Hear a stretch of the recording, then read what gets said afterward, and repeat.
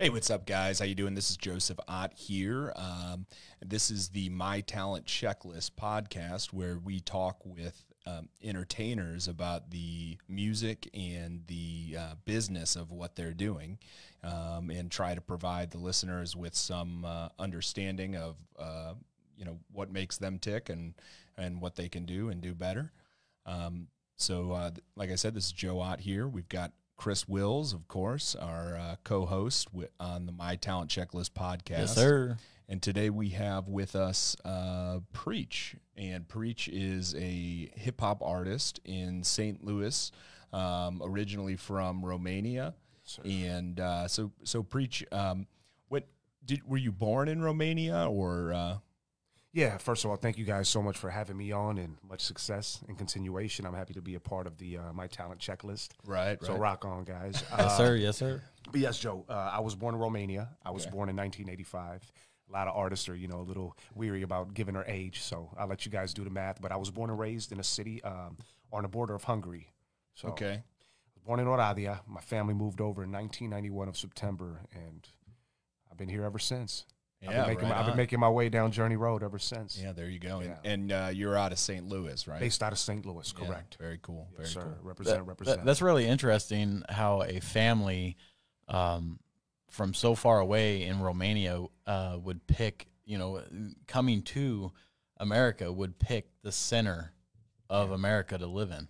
Yeah, well, I think we do have a lot of Eastern Europeans here, the Bosnians in particular. Correct. Was that they have the biggest population in the entire United States. right? Yeah. So over was 100,000. that part of what influenced you to come here, or No, to be honest, I think. I know my dad and mom. Obviously Romania was a communist country all the way until 1989. It was under Russian rule, Eastern Bloc rule, and I found out by speaking to my mom and dad not too long ago, we were actually on the last plane that left from Romania to come to the United States. So apparently I didn't know that there were two planes in front of that one, that we didn't get an opportunity to come over. My dad waited, he waited almost close to 14 years to get his paperwork, his visa approved to leave, and we came over. But yeah, how we ended up in St. Louis, I think they gave my parents a choice to go somewhere to the West Coast, maybe like Oregon, Ohio, and I think they just chose St. Louis. So there you go. here we are, the heart It's of it, kind of baby. interesting. It is, right? And I think about that all the time, man. I think about a lot of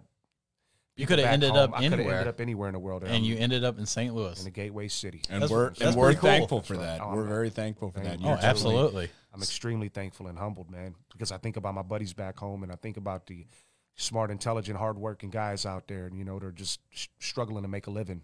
Romania is a beautiful country, but economically very poor. Yeah. Still, a lot So of corruption. So does the your Romanian background? Do you think that influenced you to get into hip hop? Man, now that I'm older and I look back at it, I think it had some sort of tie-in with my music. I've always loved the customs and the traditions from back home, so it warms my heart. I often find myself watching YouTube and watching all the villagers and watching people line dance and like our version of folklore music, and I just love the customs. So I think it's always been a part of me. I think it's something that my mom said I was always dancing at a young age, and there's videos of me rapping a Sir Mix-a-Lot, and oh God, all types of me and my buddy Chops, my mom and dad, they're peeing their pants watching that stuff. So, but I think it definitely tied in, Joe. I think something along the lines. So you were beating on the pots and pans. I was beating on the pots and pans. I was hitting the Congo. I was doing cartwheels and using my nunchucks and rapping at the same time. That's pretty cool. That's pretty cool. Yeah. So when would you say was like the birth of you like starting your music journey? Like what influenced you, and when did you first like, I'm gonna try to write a rhyme today? Like when was that? Man, when did that happen? That's a good question. So maybe I'll take it in a phase. I'll give you guys a breakdown in a couple. So the first, first of all, hearing music and just seeing music videos blew my mind. As a kid, I'm like a sponge. I'm soaking everything in. I'm learning a language. I'm calling things the wrong names. I'm calling clouds clowns. I'm pointing, oh, look at the clowns. My buddy's like, oh, ain't clowns, those are clouds. Right. But that's the cool thing that I remember about getting started with music is, like they used to throw rocks at my window to get me to come outside and play. Right. Because kids being kids communicating like, hey, we like you, come outside. You know what I mean? So we hung around, and then music, what really got me into music now that I think about it is Channel 58. We had a television show back in the day called Channel 58 The Box. And, man, you could call up and order music videos. Everybody had music videos. Every genre you could think of, from the Blink-182s to the Bone Thugs and Harmonies to the Aerosmiths to Nirvanas, the underground guys. I mean, everybody. Even the Crips and the Bloods had music videos that were played on Channel 58. So the first cassette tape I heard, the first record I heard was by a Latin artist named Kid Frost. He was a big Chicano rapper, a Mexican-American rapper from the West Coast, and he had a song called This Is For The Raza. And I heard the bass, and I'm like, oh, that rhythm and bass. And then when Dr. Dre dropped The Chronic, game over. When I heard that G-Funk, I was, goosebumps. So I really enjoyed the rhythm and bass, but when I really, really said, man, I want to be like this, I want to do what these guys are doing, is when my buddies and my mentors, Bone Thugs and Harmony, dropped in 1994. They're from Cleveland, Ohio. And when I seen that Thuggish Ruggish Bone video, I fell to my knees like it was the Messiah himself. I'm like, man, who are these guys? These guys are cool. Like, I love the sound. It's the Thuggish Ruggish Bone. Oh, yeah, we used to mimic it through the neighborhood. You know, the neighborhood kids. We'd say, they didn't say Thuggish Ruggish. They said Duggish Ruggish. No, it's not Duggish Ruggish. It's Thuggish Ruggish. We didn't know what the content was about. We didn't understand the street lingo and all that stuff. So, but yeah, that's really where it like kicked in and it fueled something. And ever since then, around the age of 12 is the earliest memory I have. I really started putting down my ideas on pen and pad. So that as when I was about 12 years old is really when it kicked in. And then I started writing music. And I remember my first rap name, I don't think I've ever shared it, was Rick Dog. Rick Dog. Okay. You know, because my name is Eric, but my mother, I'm 36 years young, and my mother has never called me Eric a day in my life. I've never heard my mother say, Eric, come here. She'd say, Ricky, Rikitsi. She said, Ricky. So Ricky was like, everybody knew me as Ricky. So I guess, I'm like Rick Dog. Yeah. Rick Dog, baby. That's right. 12 years old, baby. Yeah. He should release an album called Rick Dog. Yeah. Just throw everybody track. off. I mean, just throw everybody off. Oh, yeah. Good times, man. God, I miss it. Because the cool thing about it, not to touch too much more on it, but, I don't want to deviate off the subject, but I appreciate it because there were so many different ethnic backgrounds in the neighborhood I grew up in. Around Tower Grove. Around Tower Grove. Okay. Tower Grove, South City. It was the melting pot. Yeah. Melting pot. I love it, man. I can see that. Oh yeah, we had Cambodian kids, we had Laotian kids, we had people from Zambia. We had one of my best friends growing up. His name was Chingape. His family was from Africa. We went to school together, and really cool, man. Did he call you Rick Dog? He didn't call me Rick Dog. No. Chingape. Shout out to my buddy Chingape. We got suspended in the 3rd grade together. But yeah. What happened? Man, that's the only suspension I had. But I don't know what compelled me to. I was a young lad full of a lot of energy, and we were playing, karate in the yard and on recess, and some girls were jump roping, and me and a couple of my buddies thought it'd be a good idea to walk over there and mess with them. So I picked up about a 3-foot stick off the ground, and I don't know what the heck was going on in my mind, but I lifted up her skirt and boom, I whacked her over the butt with it. I know, man. I respect my women ladies. Forgive me. Rick Dog. The Rick Dog came out. Yeah, the Rick Dog. So I got a 3-day suspension for that. But luckily, my parents were upset. But I thought they'd tear my head off, because boy, there's no fear like my mother instilled in me. Mm-hmm. I told my mom one day, here's a funny story too. Here in the United States, everybody's, you can call your parents on this. You can get the cops involved in, good old fashioned ass whooping. So I told my mom, whatever the phone line is, if you spank me, I'm going to call so-and-so and they're going to come get you. My mom said, oh, yeah? Go ahead, call them. Boom! You know what I mean? All right. So, yeah, there you go. Oh, good times, man. But thank you for touching on that. Yeah. That's cool. So you said it was 12, the age of 12 when you first started, like, writing your ideas down. So after that period of time, how much after that was your first release? My first release when I was 14 years old. And where did you release that? I cut my first song on cassette tape, and my buddy Kodak, shout out to Kodak, Daxon Moore, much love, my brother. I cut my first song at his house in his mom's attic at the age of 14. I cut my first cassette tape. I was 14 years young. And what was the equipment that you guys were my God, man. I don't even know. I think we were on like an 8-track. It was cassette tape. We had a dual-sided cassette player. He was doing all the recording, him and Trey Foes. Shout out to Trey Foes. But yeah, we used to go to Kodak's. I used to walk. So up. it was as legit as it could be. It was as legit at that time. It was as legit as it can be, but the quality, of course, you know, was very. You still have any of that stuff? Man, I know he may have some of that stuff. I may have something tucked away, but man, we had some bangers. And when I got a taste of that, Joe, it changed my life. I think that's what really pushed me even more into it. To dive deeper into it. When I heard it, I'm like, man, this is cool. I want more of this. When you heard, when Rick I heard, Dog. I'm like, when I heard, Rick Dog, he never gonna let that down now. Hey, Rick Dog, hey, that's awesome, man, right? That's awesome. Memories. Do you remember the first song, like the name? Do you remember that? I don't remember. Somewhere on YouTube? I don't think I remember the first song because I think it was more like a freestyle over an instrumental. Oh, but I remember one song went something like, I don't think you want to smoke now with the real.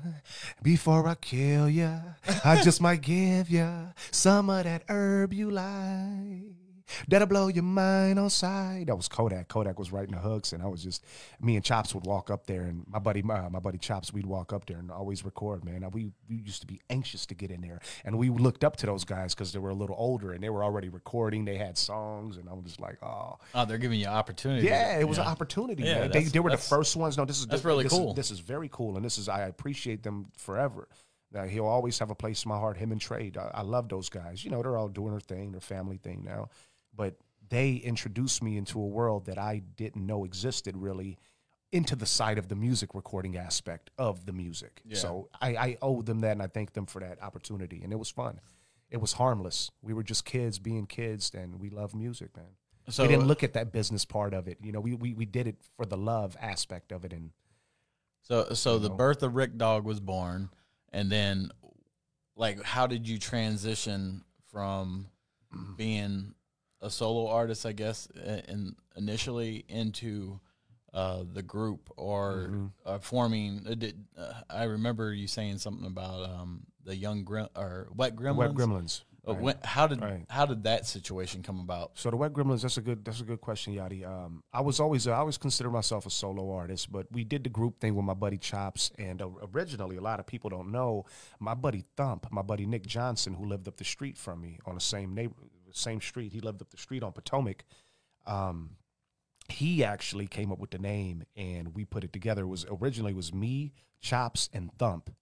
And in Thump, he was just, you know, young hooligan. He was more into the girls, and you know, he's like a young what's his name? What's dude's name from Ricky from what do you call it, from Boys in the Hood? Morris Chestnut. Oh yeah, he was pretty. You know, he loved the ladies and stuff. So he didn't really take the music as, I don't want to say he's gonna see it like, damn, Ricky, really.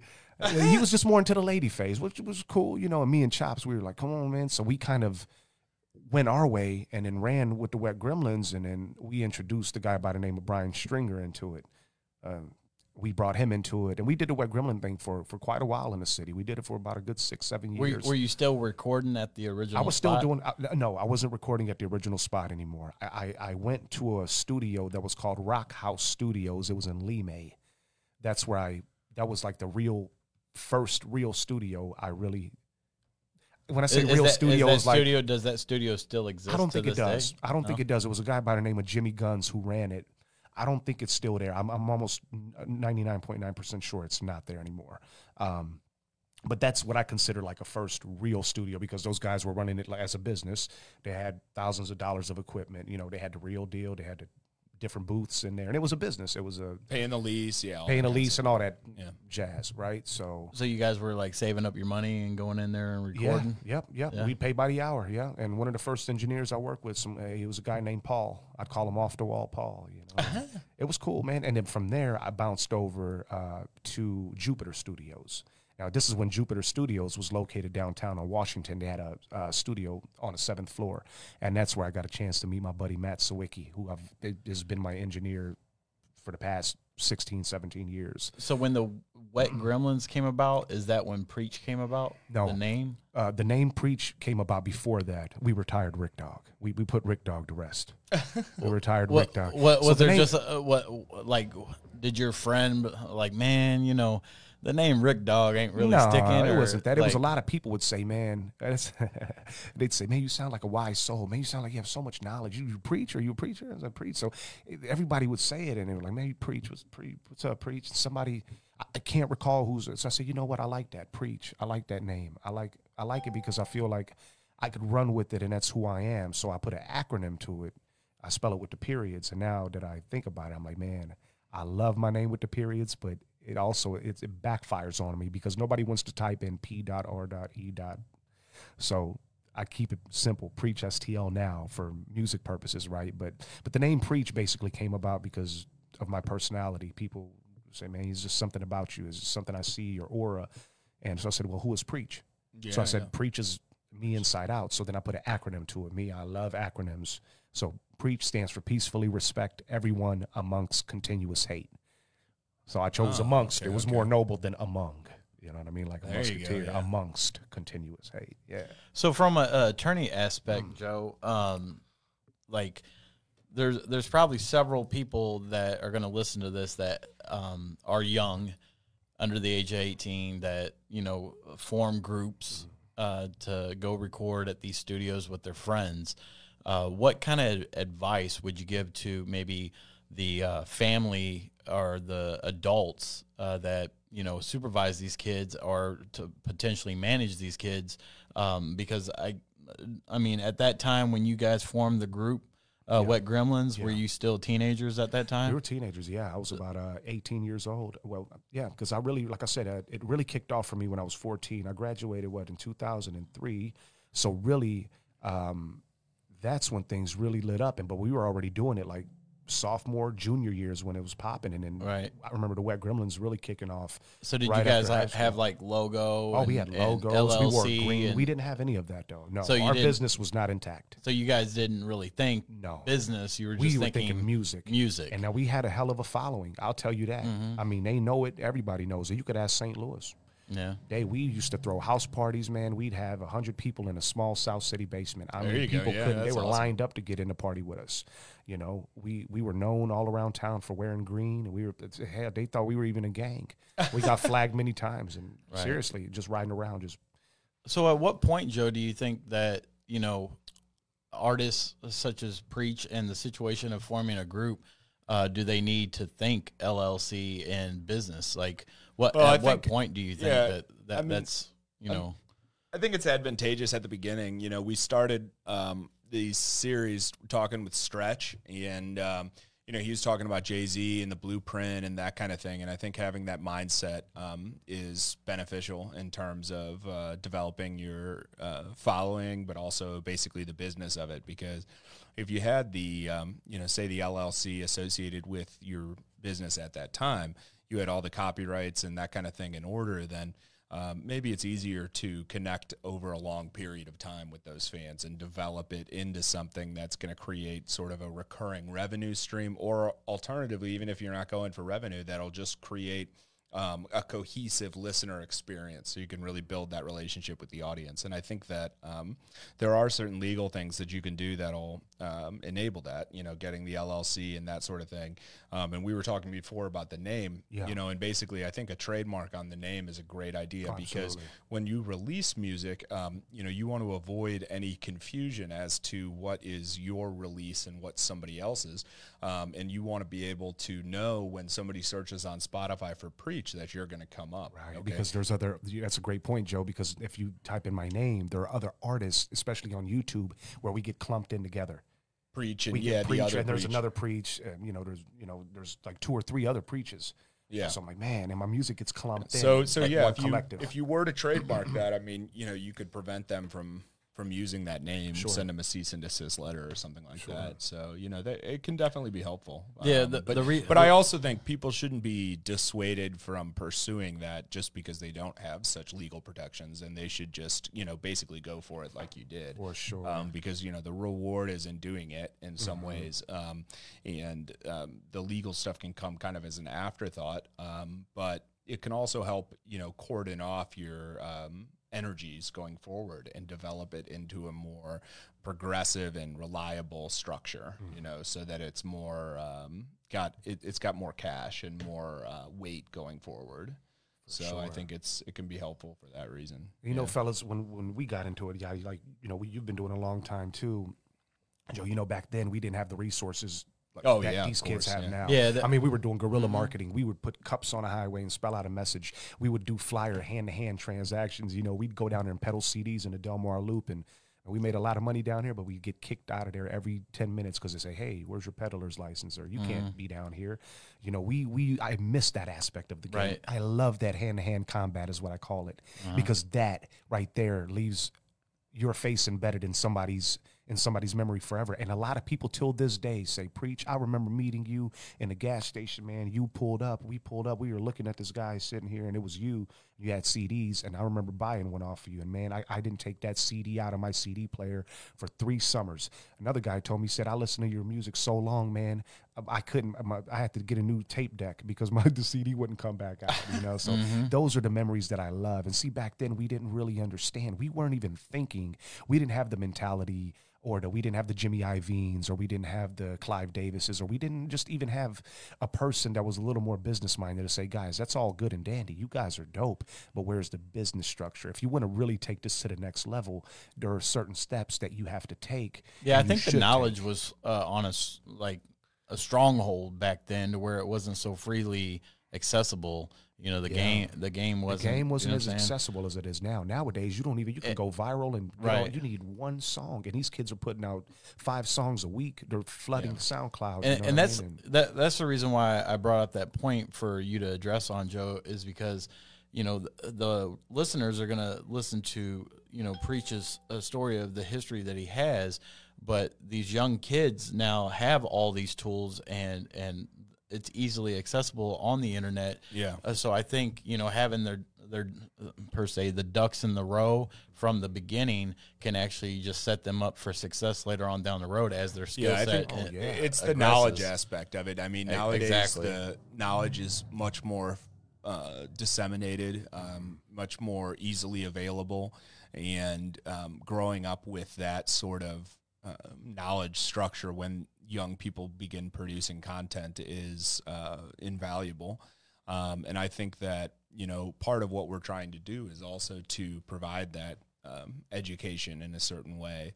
And I think it's increasingly viable for people to make a living doing these sorts of content productions, like with that music, and having a defined business strategy, having a defined revenue stream.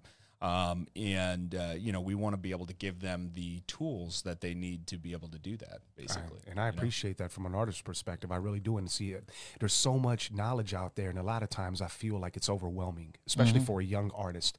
They don't know where to start. They think they just, you know, they have it under control, and it's like, you don't realize there's so many things that you should sign your music up with. Whenever you put out a release, there are different ways. I mean, yeah, you could put out a release, but if you don't sign up for Nielsen SoundScan, you know, you're never going to be able to even have a chance to be on billboards, quote unquote. And then this is something I learned recently. You know, a part of me feels bad because I feel like, dang, I really didn't take the time to really become a little more thorough as far as what I'm doing. I focus so much on artistic point of my music. I didn't put the same amount of study into the business side of it and say, how can I get my music to go further with the listener? And not only that, what can I do to get a little more benefits from putting out my music, you know, because I've put out so much music and I've put out so much money out of pocket. Everything I've done is out of pocket. You know it firsthand. Yeah, and I think, you know, he hit on it about not having enough time, because you do only have 100% pie into what you put your time into. Right. So if an artist is, you know, full-blown in creative mode, putting out consistent content, hitting the studio on a consistent basis, but they don't have a team structure or such as a managed service to help them streamline those processes to where it isn't a cluttered confusion in their brain, to where it's very strategically outlined on a checklist to make their business structure come together nicely. Yeah, I think that's the benefit of having a checklist. And don't get me wrong, fellas, we had a lot of people come in and, you know, quote unquote, play management material roles and try to get in and give us guidance and stuff. But I feel like, you know, and I appreciate that, but I feel like even those guys didn't really have the knowledge base nor the track record really that would set them apart from anybody else or even us with the little knowledge base that we had. So it's kind of like we're running in circles.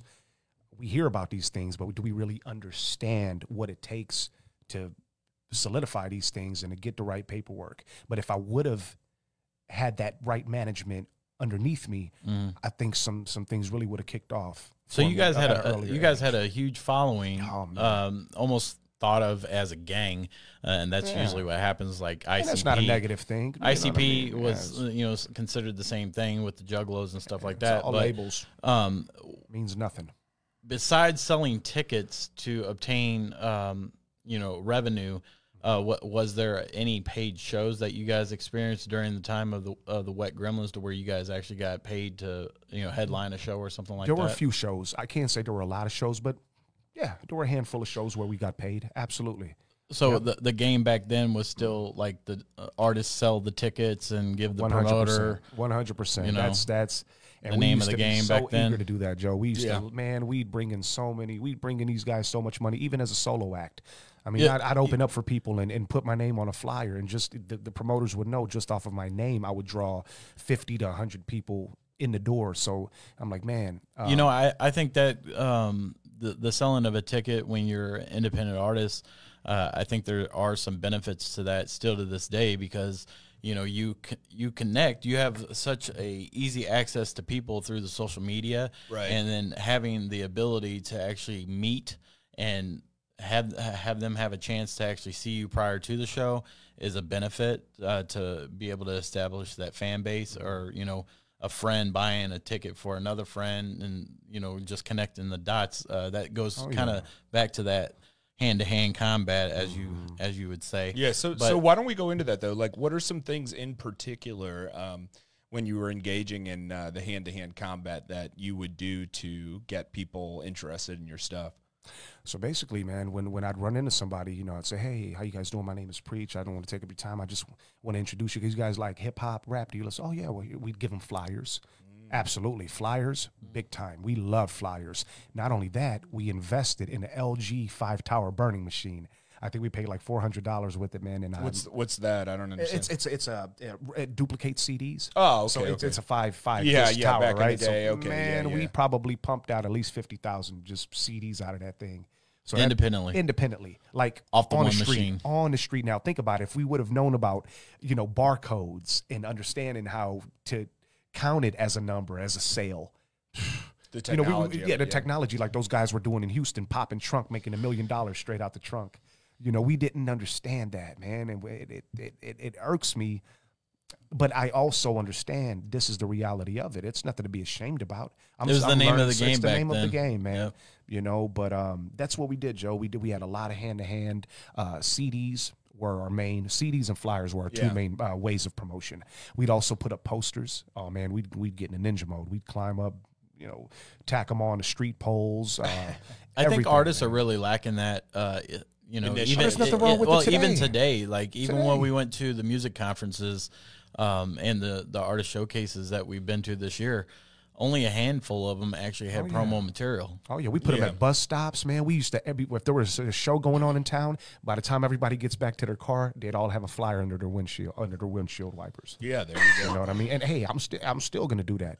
My next show, you know what I mean? I don't want to speak on it yet. I'll speak on it a little bit later on down the line, but we're going to do the same thing. I think there's nothing wrong with putting flyers out there. And why? I mean, how can you lose? People, all they might do is throw it out the window. Have I frisbeed a couple CDs before? Yes. Do I feel bad about it? Yes. Sometimes I do, because I'm like, damn. What if is that after you put it in the CD player? Yes. Or? Yes. Yeah. I wouldn't just frisbee it just to frisbee it. I frisbeed it after I first went through it. And I said, I'm not into this. My ears are screeching. I'm not into this. And no disrespect. Yeah, it was a dick move, but I frisbeed it. I checked the shit out that motherfucker. I frisbeed it from here to South County. Boom, straight past River to Paris. Right in the Mississippi. That's funny. Good times. But yeah. The glorious River to Paris. Oh, glorious River to Paris. Oh.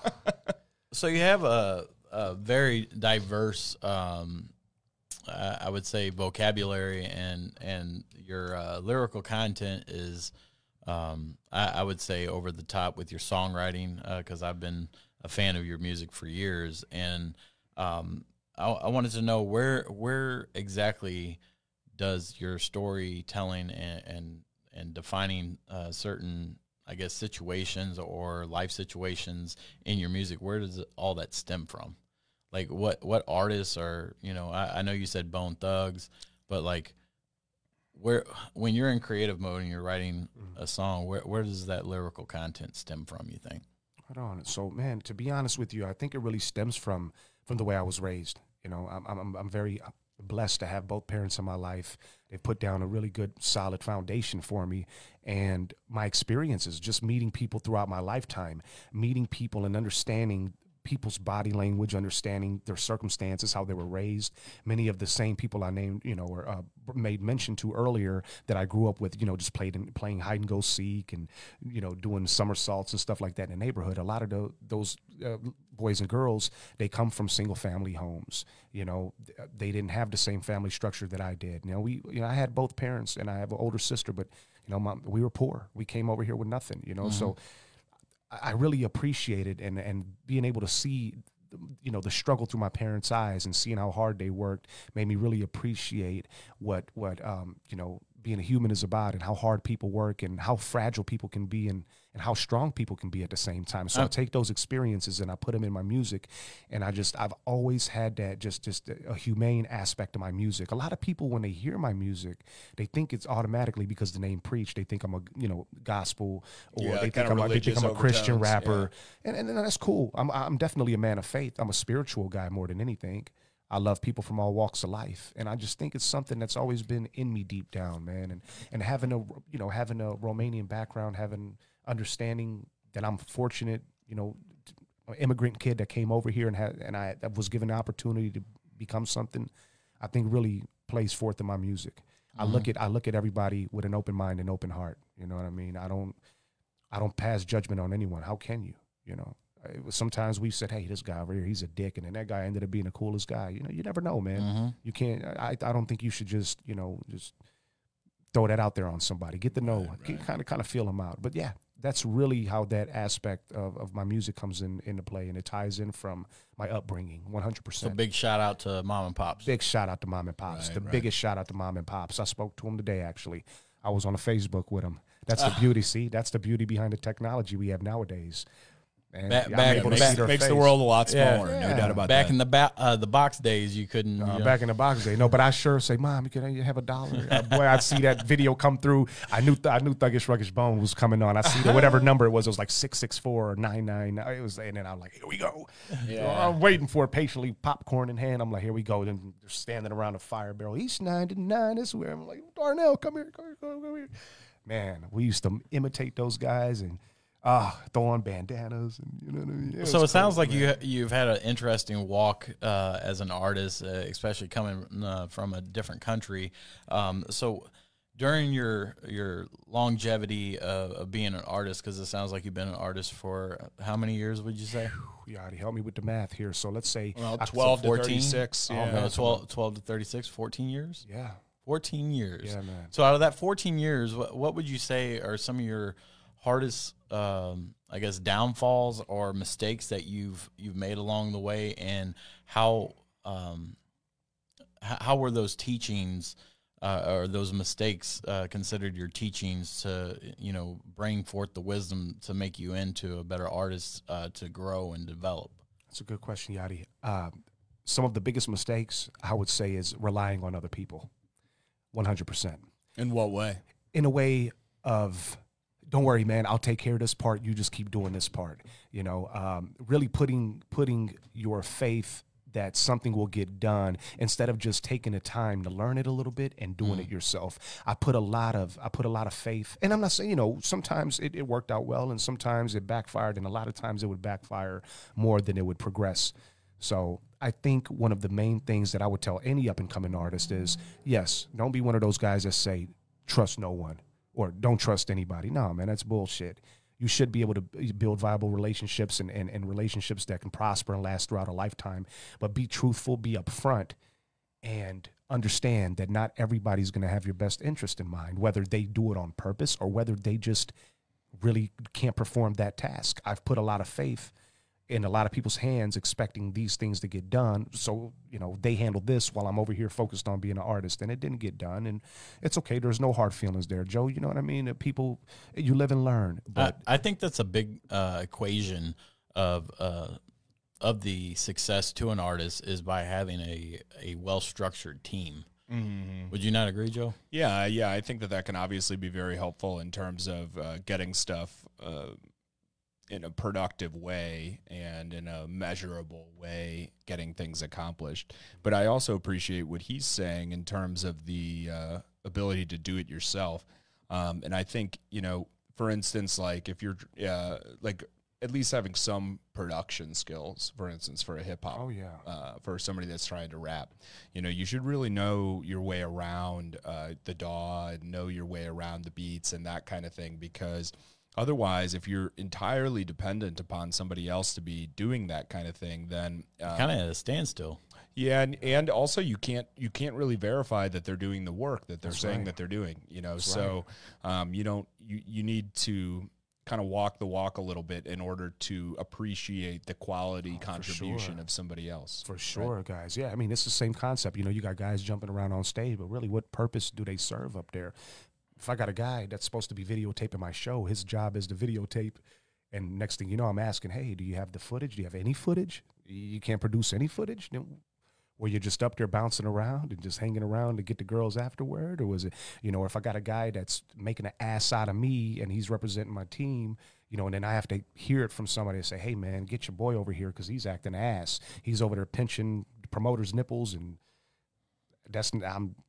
we're not doing none of that stuff. I can't have any of that stupidity around, and I refuse to, man, because at the end of the day, it falls back. It's not so-and-so did it. Oh, that preaches. Yep. And that's not what I'm about. To the brand. And I'm just saying in general. I'm not saying that. I'm just saying in general, so. Yeah, try to be more hands-on is what I can say. And now the cool thing is there's so many videos. I mean, YouTube alone is almost like a class in itself. Yeah, YouTube from the basics, University. from the bottom of the bottom, you can type in anything and learn the first 3 basic steps to what you're wanting to dive into. Right. Yeah, for sure. I think that's a reliable source. Yeah, I mean, a lot of the stuff on YouTube, and also there's kind of a democratic element in terms of the views, because if it's quality content and getting a lot of views. For sure. And then the cool thing is you're able to read through the comments and really see people that have been doing it for 20, 30 years say, you know what, this guy makes a lot of sense, and it's a wonderful way he's taking time to explain this, because that's all we need sometimes, for something to click in our mind and say, oh, my God, why didn't I think of this? It's something so simple could have added on so much more value to my brand. Do you have any particular memories of coming to those sorts of realizations? Any memories that really jump out. I can't say I really do, but I just the visual aspect. I think being able to put together a creative visual along with your song, right? That's something that sticks out immediately. And I think that really having that understanding that it doesn't take a whole budget. It doesn't take you having to rent cars and do all this crazy extra stuff. And you don't need all that. You just need creativity. And don't be so direct when you're rapping about this in music. Don't, maybe make your visuals something that would be further away than what you're even talking about. You got to be creative. So don't go word by word. I'm waving a flag and then you're waving a flag in a video. No. You know what I mean? As far as that creative ability, which video do you have that would probably back with what you're saying? Which one do you think is your most creative body of work visually out of your videos on YouTube? Oh, the ones that are released. Which one sticks out of your mind? I would say Homicide. Homicide. Yeah. There's another one that's unreleased. We want to release it more so toward October. It's a collaboration I did with my buddy Space. Shout out to Space. But I feel like a lot of the videos I did were well put together videos, Joe. I just, now looking back in hindsight, I wish I could have had more time to put into them, and not worrying about getting it done in one day, because a lot of things we're fighting as independent artists, the budget is the struggle. Sometimes it's hard getting a videographer to do exactly, because they're like, man, I'm not going to do all this for $300 and for, and then I got 20 other gigs coming up this month, and I respect that. So it's like, what can we do to make it stand out in 4 hours? You know what I mean? So then you push it out because you're eager about it, and then you look back at it, you're like, damn, I had this idea, that idea. Now I got this. But what's done is done. I take nothing away from it. I have beautiful, beautiful bodies of work, but I don't even think I've put my best foot forward yet.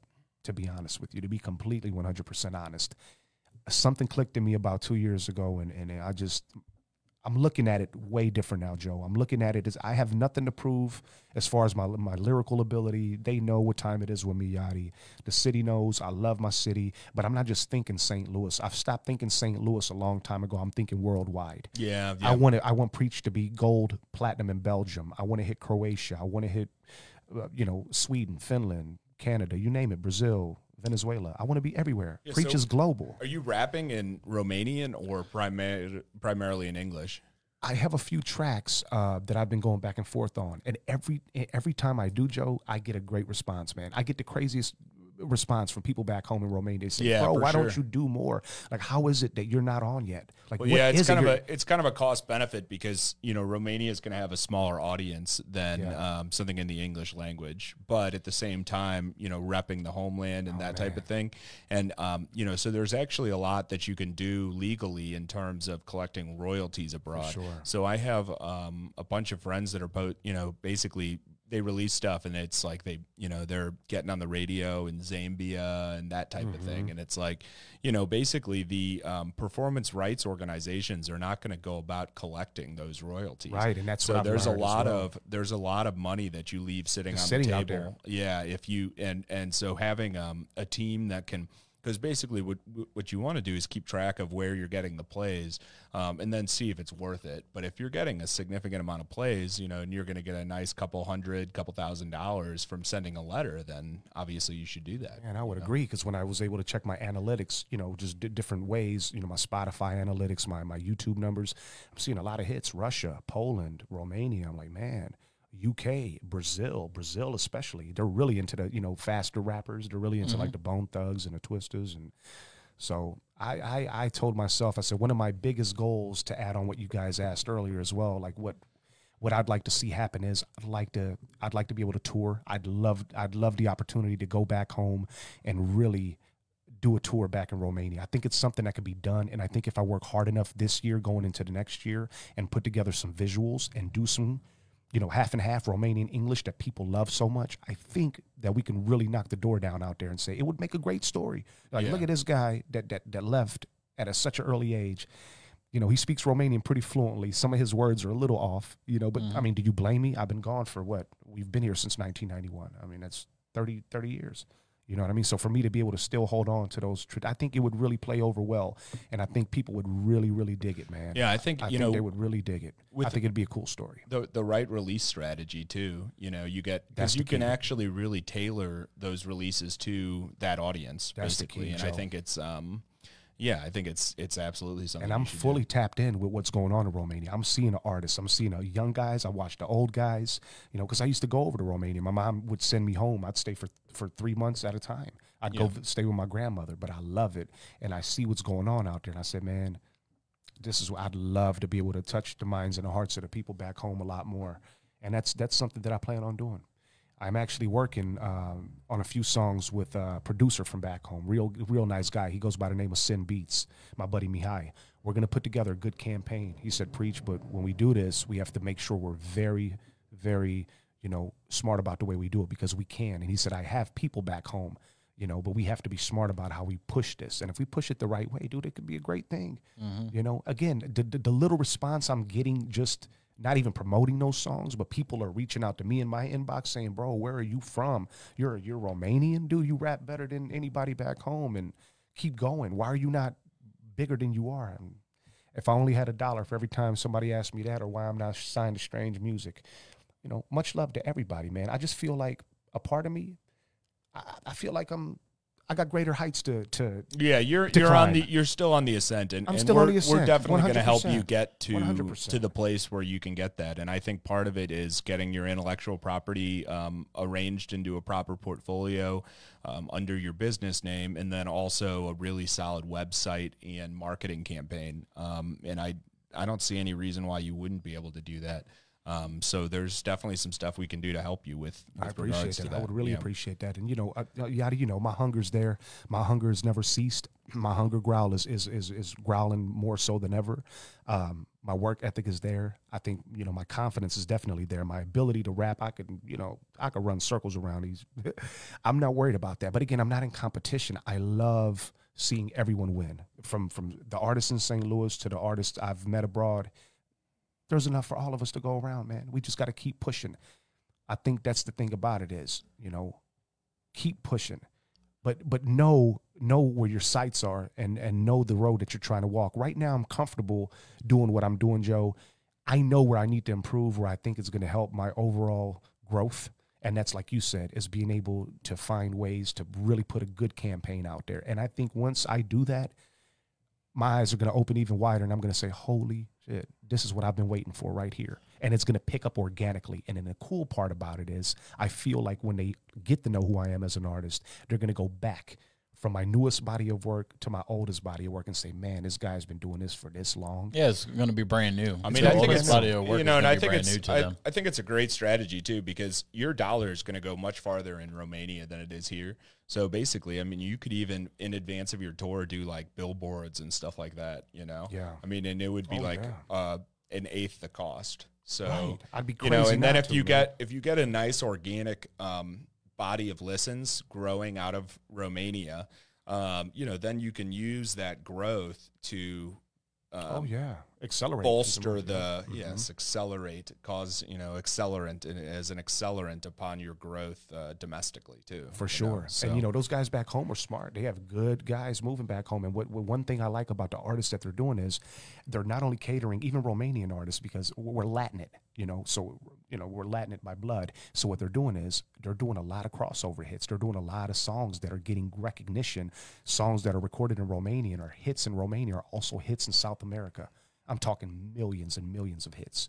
Yeah, because Romanian's is a Romance language. It's a Romance language. Yeah. Yep. Okay. Like Portuguese, French, Spanish, same concept. Exactly. Mm-hmm. Yep.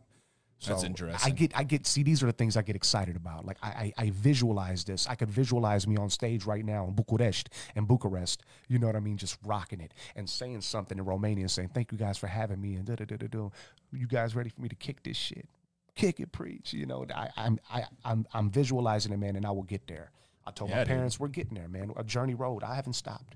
I just had to switch up my strategy a bit and understand I've done everything I could do here in my city. It's time for me to take their show on a road. So speaking of strategy, when did you come to terms to where you were like, you know what, I'm going to form a business and putting the title and the name to your business? So, like, when did your company, your record label, your business come about? Like, who influenced you to do that? Like, a lot of artists, they fail to incorporate themselves in some fashion. And what drove you to the LLC? I think what initially drove me to the LLC is just like anybody else. You're watching these guys. You see No Limit Records, Cash Money Records, Rough Riders, everybody. You, as an artist, you always want your own label, quote unquote. Did I know what comes with that? Did you watch a YouTube video and you know what? This sounds like a good idea. Let me Google it and find out how much it costs.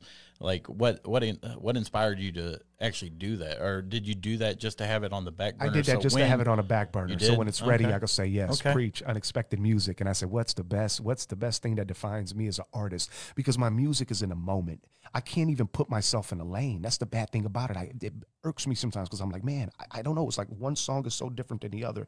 But my buddy Sketch said it best. Like I said in the last interview, he said, preach. He's the type of artist. He said, man, this guy, my brother, he makes music in a moment. He makes music based on what he feels. And that's the truth. I cannot go against the grain. I refuse to go against the grain because it's not what I do. I think it happens organically. I think, doing that, it can, especially in the genre of hip hop, you can succeed in doing a specific particular type of rap.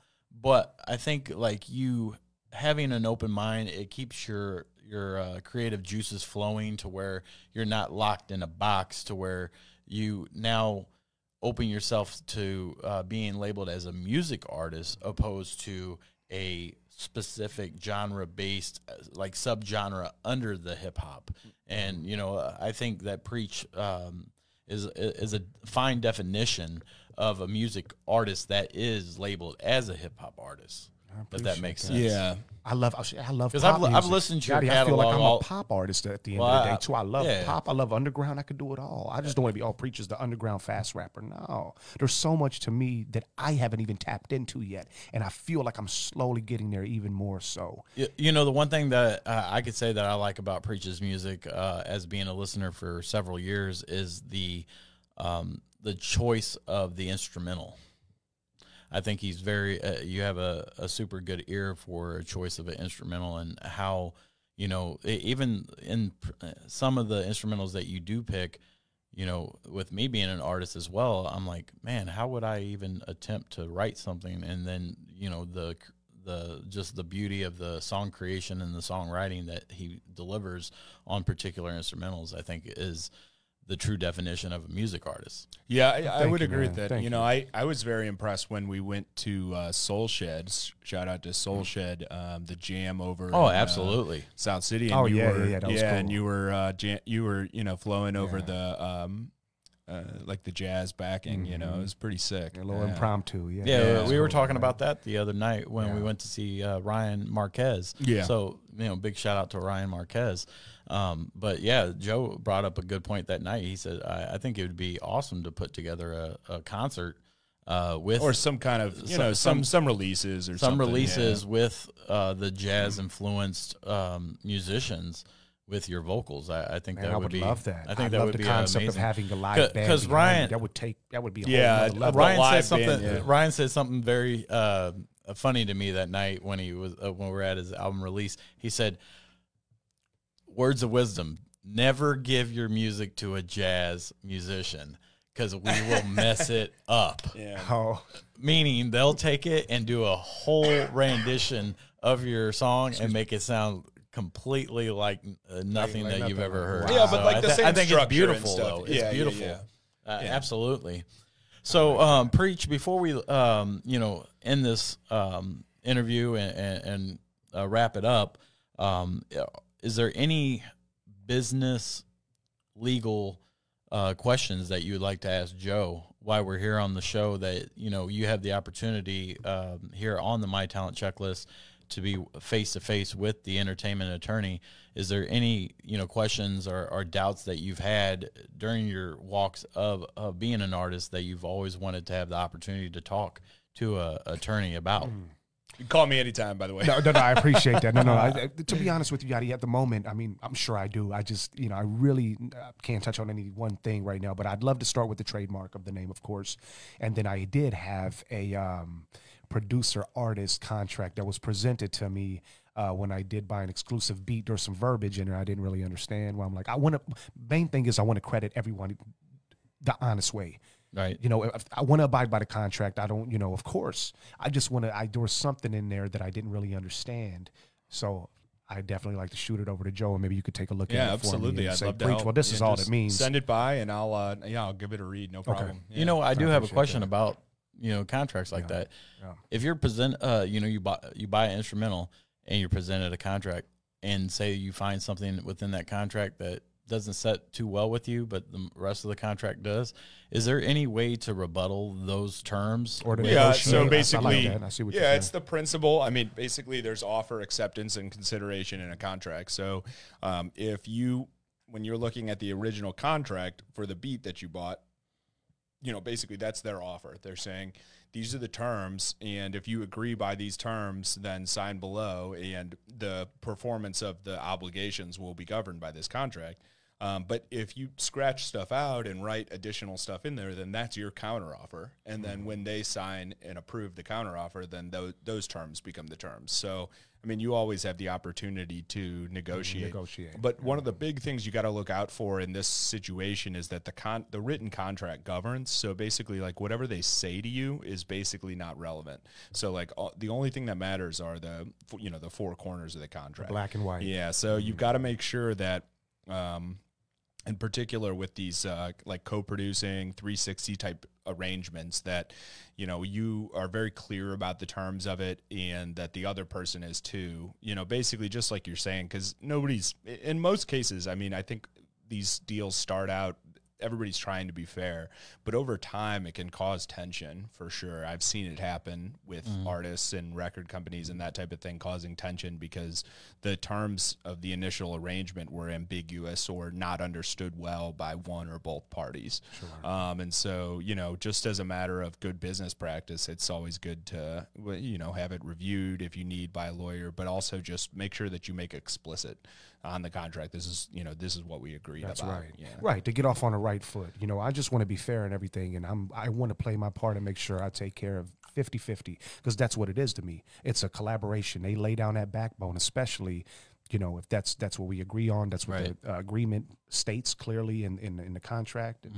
But I just want to make sure I'm understanding everything that I'm obligated to do when I do release the song, give them full credit, pay them this, give them this much publishing, give them this much, as a composer on ASCAP or whatever, whether they're with BMI or ASCAP. The attributions. The attributions. Right. I want to make sure I'm 100% doing what is asked of me from the paperwork. Yeah, So, and like my form contracts are very simple. Like at most a couple pages, and I just like to have a table, as far as the percentage breakdown, because I think that's where people need to be super explicit, basically. Right. Because there's multiple types Right. of rights associated with the final Exactly. work, and so you want to make sure that that's crystal clear. And I think that's cool, because anybody that feels that way really means that they care. They Yeah, care enough exactly. to want to do the right Yeah. thing. So, Yeah. I also feel that, from an artist perspective, when buying beats, that an artist should be able to present a contract to the producer,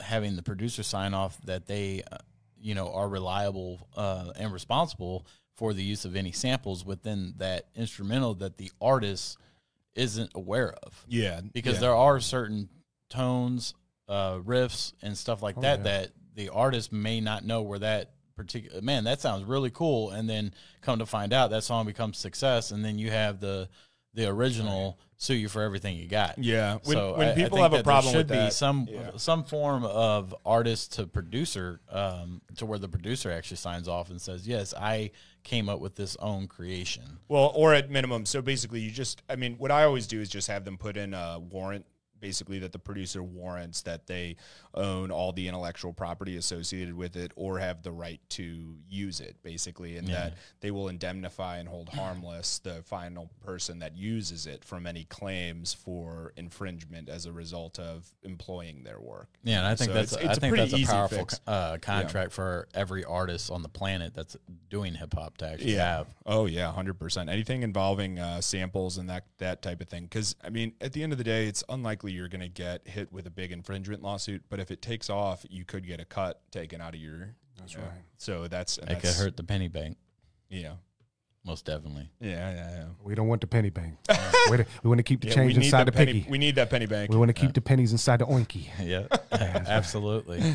So, Preach, before we let you go, is there any upcoming events or any shout outs that you'd like to give, and where people can find you on social media? Man, right on. Yeah, I want to send a shout out to everybody, man. When I say everybody, I want to send a shout out to everybody that's working every day, all my friends and family I haven't been able to maybe see due to what's going on with the COVID pandemic.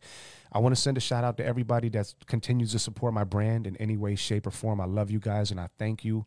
It means the world to me, because I know there was a lot of blood, sweat, and tears, and there's still a lot of blood, sweat, and tears that goes on, man. And just know that I haven't stopped. I feel like I'm just getting started. I feel like I'm ever growing as an artist, and I just want to say much love and much respect to everybody, man. And I hope everyone continues to find a lot of success in all their endeavors. To all my music buddies out there, man, keep pushing, keep grinding. We all go through it, man. Some days we wake up and say, F it. I was like that, a while back when my best friend passed away. And, I want to send a shout out to Sketch. I want to send a shout out to Mama G. I want to send a shout out to everybody that was affected. His birthday's actually coming up, and it's a real interesting time for me, man. And but I want him to know that your brother Preach is going. We're pushing forward. Journey Road hasn't stopped. I'm going to keep doing it because I love it. The love is there. just like the love is there, I want my business to be intact all the way right. 360. And we ain't talking about a 360 deal. I mean 360 business, music, round and round like a merry-go-round. So shout out to everybody, man. I love you guys. Keep in touch with me. Follow me. My social media links, PREACHSTL, at PREACHSTL. Working on a website. We'll have that back up and coming soon. And then we'll have some merch out there for you guys as well. So, and make sure you're streaming and bumping my new music. I put out 6 songs in the past 5 months. So let me know which ones you guys like, man. And I love you. And we're going to take this shit to the next level. That's right. That's right. And like the Yada Dice say, all for one, one for all. Yeah. All right. Yeah. Thank you guys for having me, man. Yeah, most definitely. And just to let you know, we'll go ahead and give you guys the September calendar real quick for the people that are tuning in for the artists that we have coming up on the show. Let me get to it real quick. We have coming up and next Sunday, September 19th, we have V.I. Peach, which is a female hip-hop artist out of Cincinnati, Ohio. And then September 26th, we have Big G from BBMG. He owns BBMG. It's a Big B music group out of Southern Florida. I remember you telling me about your buddy down there. Yeah, so in October, just real quick, we have October 3rd, we have Funk Man out of Chicago. Hey, shout out to Funk Man. October 10th, we have Smoke Coleon from Nashville. October 17th. Shout out Smoke, too. That's my brother from another. There you go. Most definitely. October 17th, we have Chevy K. Martin, awesome videographer out of St. Louis. Shout out to Chevy. I can't wait to do some work with him real soon. Yeah, and then October 24th, we have DJ Hammer from Richmond, Virginia. Very talented. And then Halloween, we're going to close October out with Steve O'Brien from Jefferson County. Yeah, shout out to Steve-O. Yeah, so that's what we got coming up here in the month and a half to come here at My Talent Checklist. Be sure to follow us. Click the subscribe button. I just started the YouTube station, so we're going to be chopping down these hour-long live streams into short clips per the questions that we asked the artists that we bring onto the show, and I appreciate everybody tuning in. And until next Sunday, this is Chris Wills, Joseph Ott. Thank you, Preach, for coming on. Thank you, guys. And tune in for next Sunday when we're live with V.I. Peach. Oh, yeah. Until next time, folks. Ciao. All right. That was good. Oh, man.